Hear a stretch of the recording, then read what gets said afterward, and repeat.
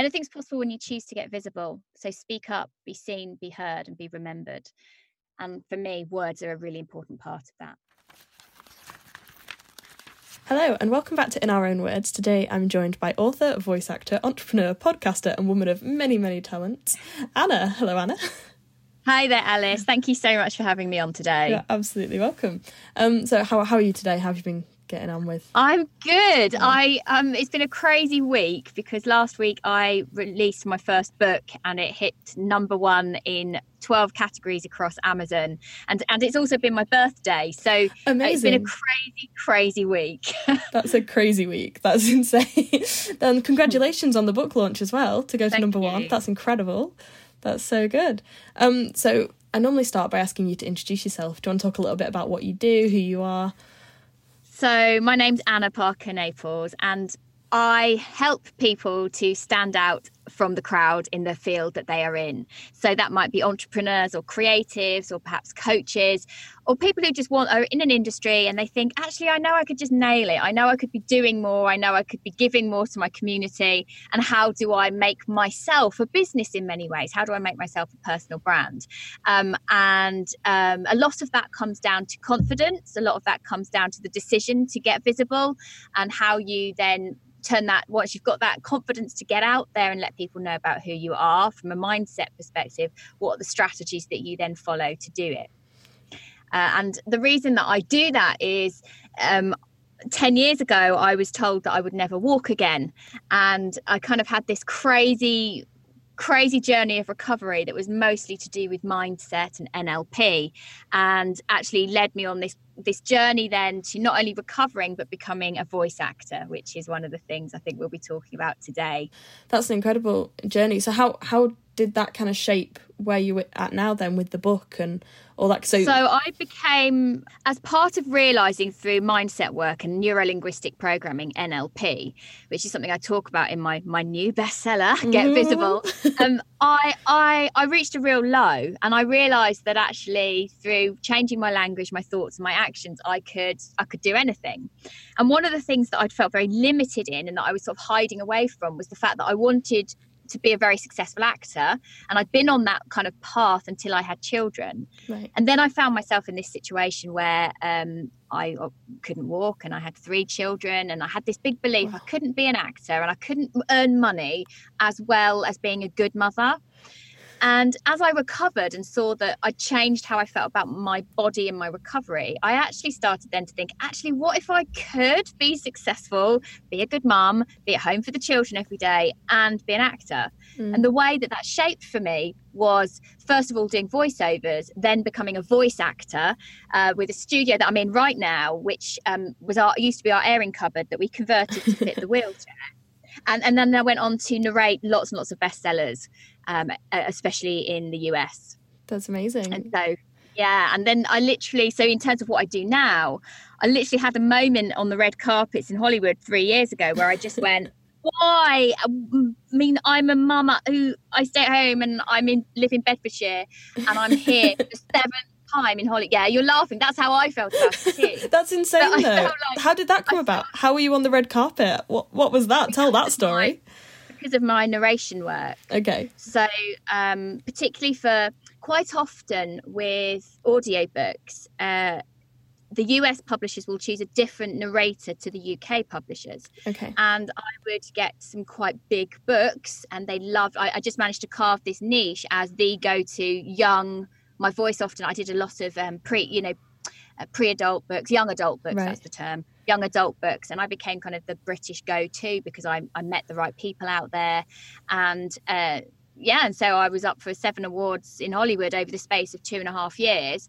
And I just was like, this is insane. And I want other people to know how to stand out from the crowd, how they can overcome those kind of mindset demons. Yeah. And that's what my book's about, that kind of journey from nothing to then choosing what I do. So now, instead of saying other people's words into a microphone, I have a really successful podcast. It's all what I think and how I believe and marketing things that I know about.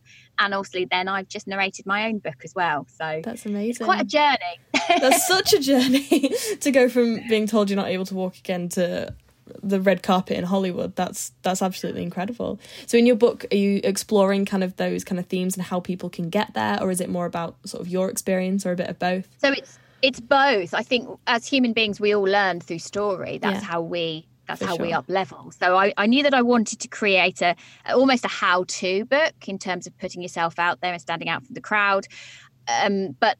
But in order to really teach that and drive those messages home, that I needed to share my story. So it kind of starts with, the depths of depression to the red carpets of Hollywood, and then what I do now. But giving people real strategic knowledge on how you up level, how, as an author, I guess we've got a lot of authors listening. As a writer, how do you position yourself so that people want to read your stuff, people want to come to you to work with you, or you'll get invited to the right events and the right conferences to speak at. So that's what I help people to do. That's amazing. So obviously you want people to read your book and to go and listen to your podcast. But if you could give one tip to our listeners about how to do that, what would it be? Start by believing that you can. Choose the language that supports you. We are, as human beings, we get in these thought habits. We get in loops of programming where we say over and over and over things that aren't really supporting us. So, for example, I'm always useless at writing. Just take that as an example. Yeah. I can never get things right when I'm writing. It's always a rush, or it's never very good. Yeah. Now, the more you say that to yourself, your unconscious mind is actually brilliant at following orders. So when you tell it, I'm not very good at this and I can never get things right, actually you're programming your mind to notice and delete, generalize and distort everything around you to pick up and show you and support your story that you're not very good. So what I teach people to do is to become very conscious of their words. Now, this is an interesting thing to tell writers to do. Yeah. But the more you tell yourself, I am a good writer, I am talented, I am creative, I am able, then bit by bit your conscious mind is going, oh, this is a new program. We're going to look for all the stories that support that. And what it does is you start to recatalog everything that happens to you. So that kind of inner critic and the imposter syndrome, which is very, very normal, actually that then has less sway in your mind, because this other story, this other possible truth of you being a brilliant, talented, capable, creative writer, which we all believe, you do believe that at some level, otherwise you wouldn't write in the first place. That becomes a much more dominant story and a much more dominant force for you in your life, so it becomes easier to achieve the things that you want to. Yeah, and I guess it's, in some ways, it's training yourself, isn't it, right? To believe that you can do things and to tell yourself that you can do things. But I think there's a lot of, especially in songwriting, which is kind of my background, I'm not an author, I'm a songwriter. A lot of my writing comes from places of depression. I know that sounds very pretentious, but it comes from places of hurt and upset and sometimes happiness, but it's a place of emotion. And I think it's quite difficult to get the balance between telling yourself that, you're great and you can write these songs and you can do all of that, and then have the balance with, well, I can't write about that because then I'll come across very kind of, I guess, not big-headed, that's the wrong word, but it kind of conflicts with the stories that you're trying to tell in your songs. So that's quite a balance, right? I think it is a balance. And I think particularly from that artistic point of view, because very often we grow as human beings because of the dark stuff we've been through. Yeah. So if you're not telling those stories, you can't share with everybody else how to deal with those things and how to overcome those things. But I think consciously, in terms of then promoting your work, you have to understand that, one, you don't want to stay stuck in that story. Yeah. So you change your language when you're promoting yourself or when you're thinking about your work, you are deserving to have had those feelings, and therefore you're deserving to share those feelings, and that those feelings and that story you tell in your song is really powerful and an important message. That it's the storytelling and the message telling part of it that is more important than the darkness in the story. Yeah. If that makes any sense. Yeah. And I think that's what I like about the way you tell your story is, so you say, I was told I couldn't walk again and I went on that journey. You're focusing your narrative on the journey and where you got to now, and sort of the moment on the red carpet you went, what am I doing here? But you're focusing your narrative on the journey as opposed to the place of kind of darkness, I guess we were calling it. Yeah, absolutely. And I think, as human beings, we like to know that other people are the same as us, which is very often why people would be drawn to a song or drawn to a book or drawn to a story, because we resonate with it on quite a powerful, deep level. But as a human being, you also don't want to stay stuck in that, because that then does, say if you were writing a song that was very depressive in its content. You don't want to keeping yourself in that space, in that feeling, because that doesn't help you. Yeah, definitely. And it's kind of a process of, to me at least, I write a song to sort of get it out of my system almost, so that I can then sort of move on from it. So what was that like for you then, kind of going through and sort of, I guess, reliving it in the writing process and sort of telling that journey? What was that like to actually kind of put that down into words? It was very peculiar. The strangest thing, actually, Alice, was when I was narrating the book, which for me was only a fortnight ago. The audiobook version doesn't come out till next week. And actually, particularly to be in this space that I'm in now, which was built because it was the only place my wheelchair would fit. And we didn't know. It was just a hope that I would be able to make this a career at that point. It was very peculiar saying those words and talking about the darkest moments of my life, because I'm quite open about how I felt about it.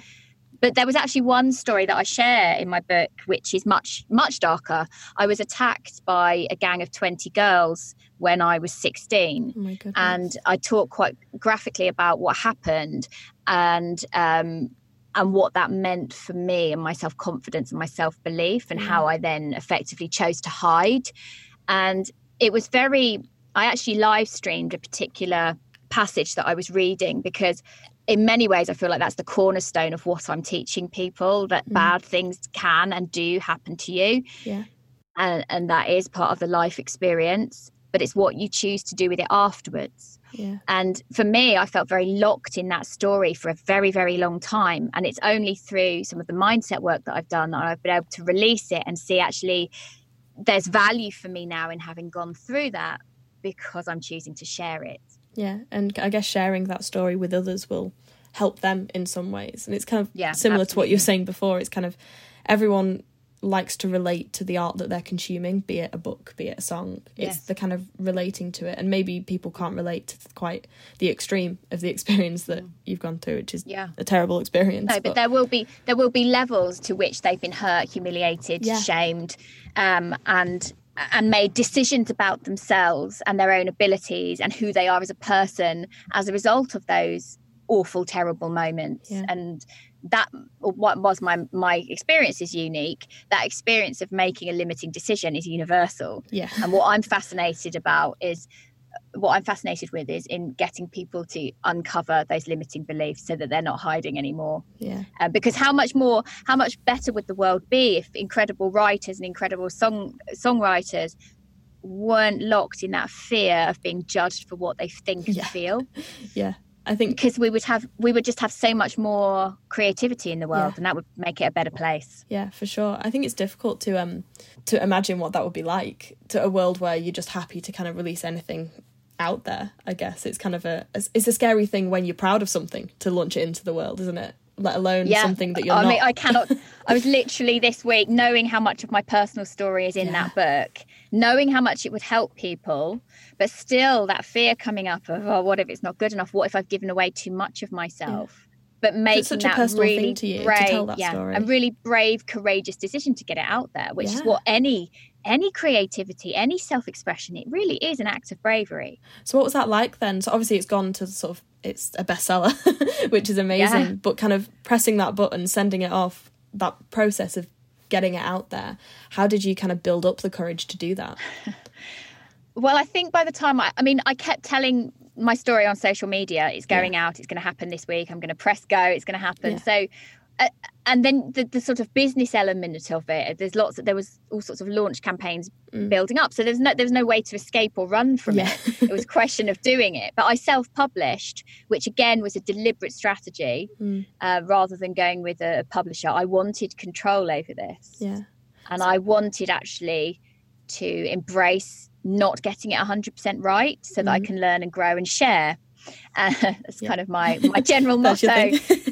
And I was very emotional as I hit that button and I saw that it had been accepted, and almost knowing that it couldn't go back. And it's funny because it was on pre-order for the first few days, and it was only yesterday that people started to get their copies and to get the ebook into their Kindles, and that was kind of insane, knowing that I've now got this big promotion happening, but it's essentially telling my deep, deep, deep story.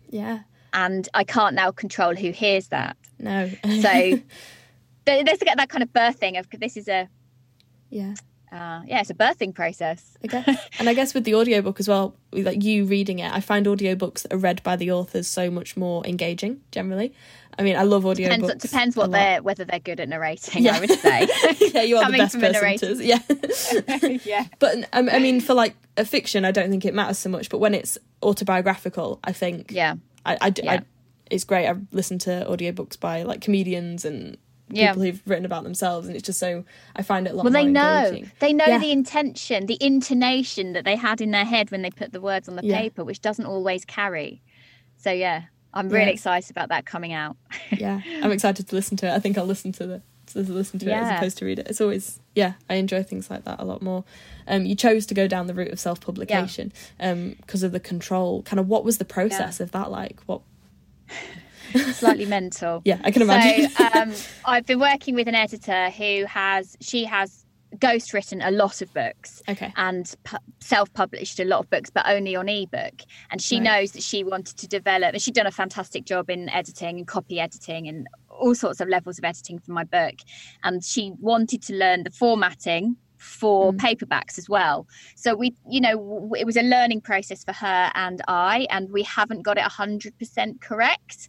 But I'm still happy with it as my first edition.